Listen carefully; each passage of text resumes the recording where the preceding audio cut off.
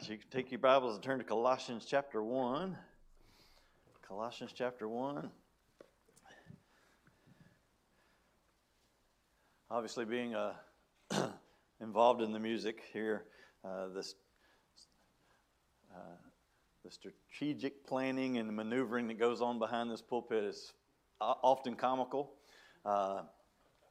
Pastor and I, we both, if it goes way out there, if it's one of those 12-member groups, the cords have to go around our chairs out to that far. And the carving on the bottom of those chair legs sometimes pinch that cord.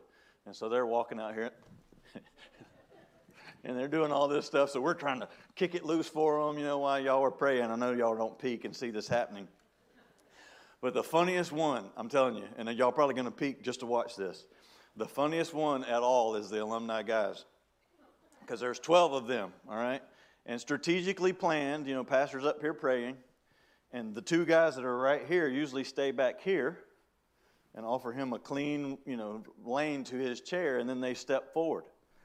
But if it's 12, I'm telling them, space out, space out, space out the whole time, because the two that back up's Christian and Drew. Right? And if they leave a spot this big for Christian and Drew to come back up here to get in a straight line, it's not happening. I've seen them singing like this, back here. It's just funny. I'm like, spread out, spread out, spread out. And so I'm trying to help y'all guys, so I'll remind them to give y'all some room, amen? But it is funny, but I appreciate all the faithfulness of our singers. We're trying to get 3 over there and 3 over there and 3 back here and 3 back here so they don't have to come to one place. So that'll help us, I think, strategically. But anyway, you're in Colossians 1 verse 18, and I believe she was 5 pounds, 10 ounces. It was something in 1/4 inches long. I got it on the phone. 19 1/4 inch, I think. Yeah, 19 1/4 inch, 5 pounds, 10 ounces. You can hold her like this. She's a little bitty thing. So anyway, praise the Lord, she's here and everybody's good. And I guess because of COVID still, we can't go see her. So hopefully we'll get to see her tomorrow. But anyway, we had last night the teen Christmas party. And I would have you know that there's some artistic kids over there, young people over there, and then there's some that are not. We had, obviously, I've never built a gingerbread house. I've never baked a gingerbread cookie. So, my wife was like, hey, and I was, wait a minute now. But I did see some gingerbread 4-wheel drive pickups. I said, I'll go for that one. And then I saw a gingerbread doghouse where a lot of you guys stay.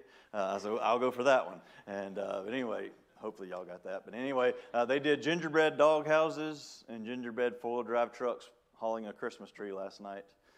There may or may not have been some blood involved. Right, Reed? I couldn't tell if it was red icing or his blood. So, but I think it may have just mixed in there. But anyway, I had given them butter knives, but my wife's coming with steak knives, and all of a sudden I hear, oh! I was like, okay, here we go. So, but anyway, we had a good time. I think, William, you full still? 12 tacos last night. He just kept going back. I think he's the taco king. Jordan? Rice Krispie treat king? I think it was his mom's Rice Krispie treat Christmas trees. Yeah. Every time he went up there, he had like 4 here and a plate full. I was like, come on. So we had a good time. But anyway, hopefully you found Colossians 1, and we'll go to verse 18, and we'll read that, the second part of it. And it says right there that in all things he might have preeminence. And so that's what we're going to talk about tonight. And let's have a word of prayer and we'll get started. Lord Jesus, thank you for this day. Lord, help us all, Lord, to have a desire to give you preeminence in everything. The Bible says right there, all things, that you might have preeminence. Lord, help us as we look at this tonight. Lord, help us all to better ourselves, Lord, and try to serve you with our whole heart. And Lord, I just ask you to be with Pastor and them as they are away. Keep them safe. Bring them back to us safely. Thank you for getting us here tonight safely. And I'll keep us safe as we travel home. In Jesus' name, amen. All right, so if you're titling it up there in the sound booth, don't let anything be more important than Jesus. That's the title of the sermon. Don't let anything be more important than Jesus. And, you say, Brother Sam, this is church. We're here because of Jesus. We do what we do. I get it. But we're Bible studying, right? This is Wednesday night Bible study. So maybe we can be a little bit better in certain areas. Because we might be thinking, I got this Christian life mastered. I've got it all going on. We'll see. Let me get through these 3 points and we'll see. Because I know when I was studying, I was, ooh. I could shape up in that area. So as I'm preaching this tonight, I'm going to try my best to say we a lot and us and instead of you. I don't like to be a pointy finger preacher because most of them's right here. I'm not doing all this yet, and I'm going to try. But in our day and time, obviously the commercialization of even the name Jesus. I remember back when I was a kid, the first time I ever saw Xmas. I was like, what is that? I mean, little kid. And so I'm trying to reason in my mind, what's an Xmas? And, some people explain it away that there just wasn't enough room to put Christ. Christmas is too long. We had to shorten it to get it on the door to advertise and this, that, and the other. Anyway, but I thought, I'd watched a few Westerns with my grandpa and my dad and things like that, and guys that couldn't write, what were they supposed to do? Put their mark, all right, an X. And I'm like, man, Jesus can't write his name. All right, he's just putting Xmas down there. You poor thing, you don't know how to spell Christ or, things like that. So I'm thinking that as a little kid, that Jesus wasn't, but it was people just trying to get him out of Christmas. And in our day and time, here lately, not as bad as it used to be, but a couple years ago, man, that happy holiday stuff, they were forced to tell us that. And I would say, Merry Christmas right back at them, things like that. And then most employees, Merry Christmas to you, but I don't like that they're making me say that, things like that. So we've seen it. From the time he was born, they were trying to kill him. Herod's like, man, let's get rid of this. Let's get rid of this young child. And so they've been trying to get rid of him since he got here. And so don't let anything be more important than Jesus. So in Colossians 1:18, it says right there that in all things he might have preeminence. Basically, the word preeminence means superior. And knowing Jesus like I do and reading about him, it wasn't a superior like we might think superior. Okay, he was superior because he is God. His ways are higher than our ways. His mind is higher than our ways. So it is a superiority, but he didn't even make himself a reputation while he was here on the earth. So it wasn't that he was trying to be all that in a bag of chips. But he is superior. And then it means above. Again, his ways are above our ways and so forth. And then, of course, we've all heard that he might have first place in everything that we do, in every thought. I'm going to read a couple of introductory statements here. It says here at this time of the year, the commercialization has tried to take Christ out of Christmas all the way to the point of using Xmas. Here's another statement. Sadly, I would say that most people in the world today that celebrate Christmas, they celebrate more of the commercialization part of it and not Christ at all. So they put more emphasis on the other areas, and I'm going to be real careful right here. Commercialization, okay? Everybody with me, all the adults? They put more emphasis on that than they do Jesus. And then maybe they've been to church a little bit in their life and they're trying to be a good Christian, things like that. So they'll do all the commercialization stuff and then they'll throw in Luke 2, the Christmas story right there at the end. That's not giving Jesus preeminence.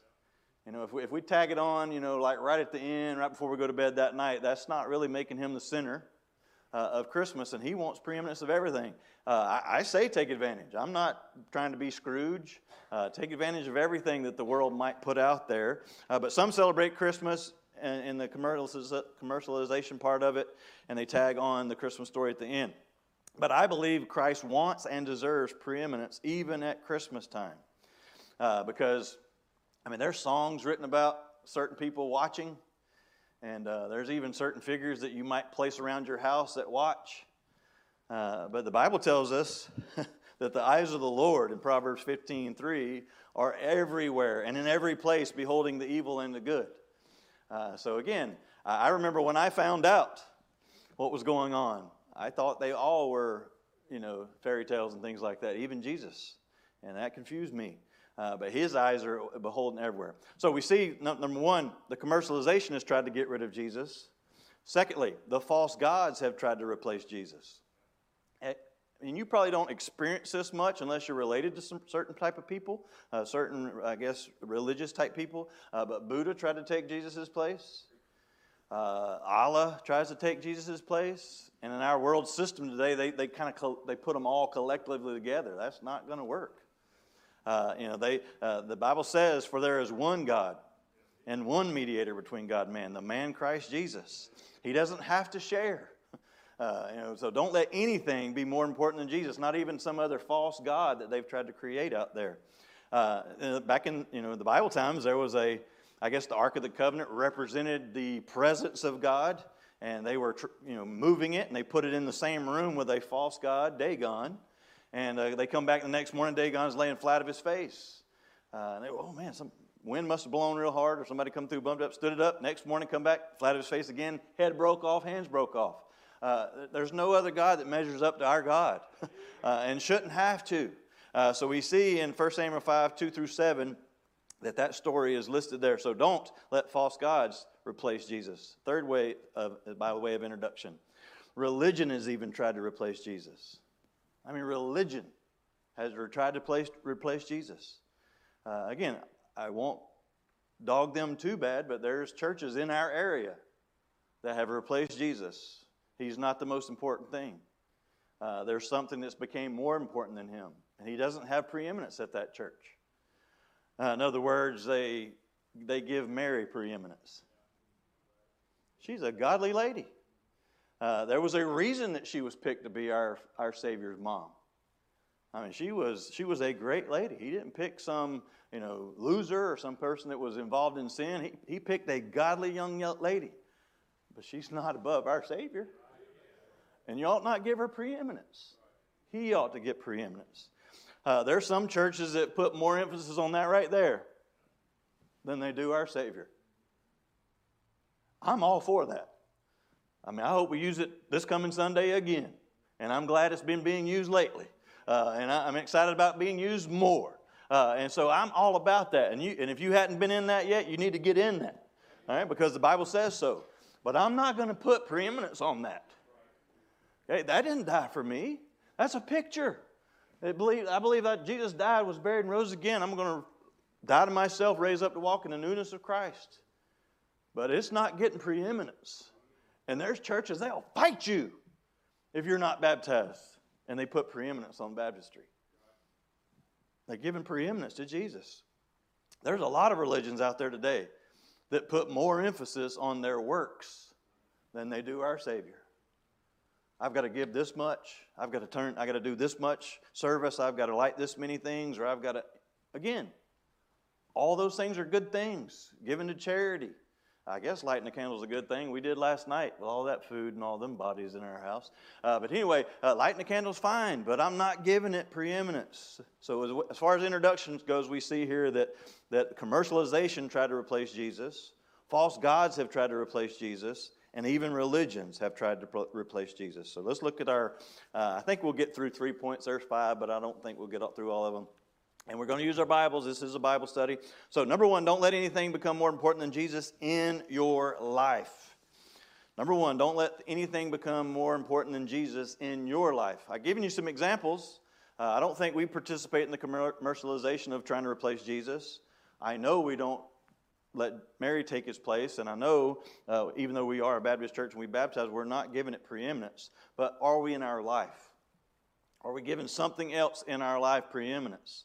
Of course, a very familiar verse, and you can go ahead and turn there, Matthew 6. Matthew 6, we'll look at some things at the beginning, but the verse that is very familiar, I'll go ahead and read it while you're turning there. Matthew 6:33, but seek ye first the kingdom of God and his righteousness, and all these things shall be added unto you. Very familiar verse. But the word all these things, obviously, if you're looking at at the content here, if it says all these things, it probably came in the previous verses, right? Am I correct on that? So all these things, what things? And so we'll look here that there were some people that they were putting preeminence on these things instead of seeking first the kingdom of God. Their preeminence was on seeking these things. And we won't take time to read the whole thing, but you can look back up through there. And there were Pharisees, they were doing alms. Okay, alms. And that was a giving of some type of help. And so they were giving alms. But again, they were, maybe advertising that they gave alms.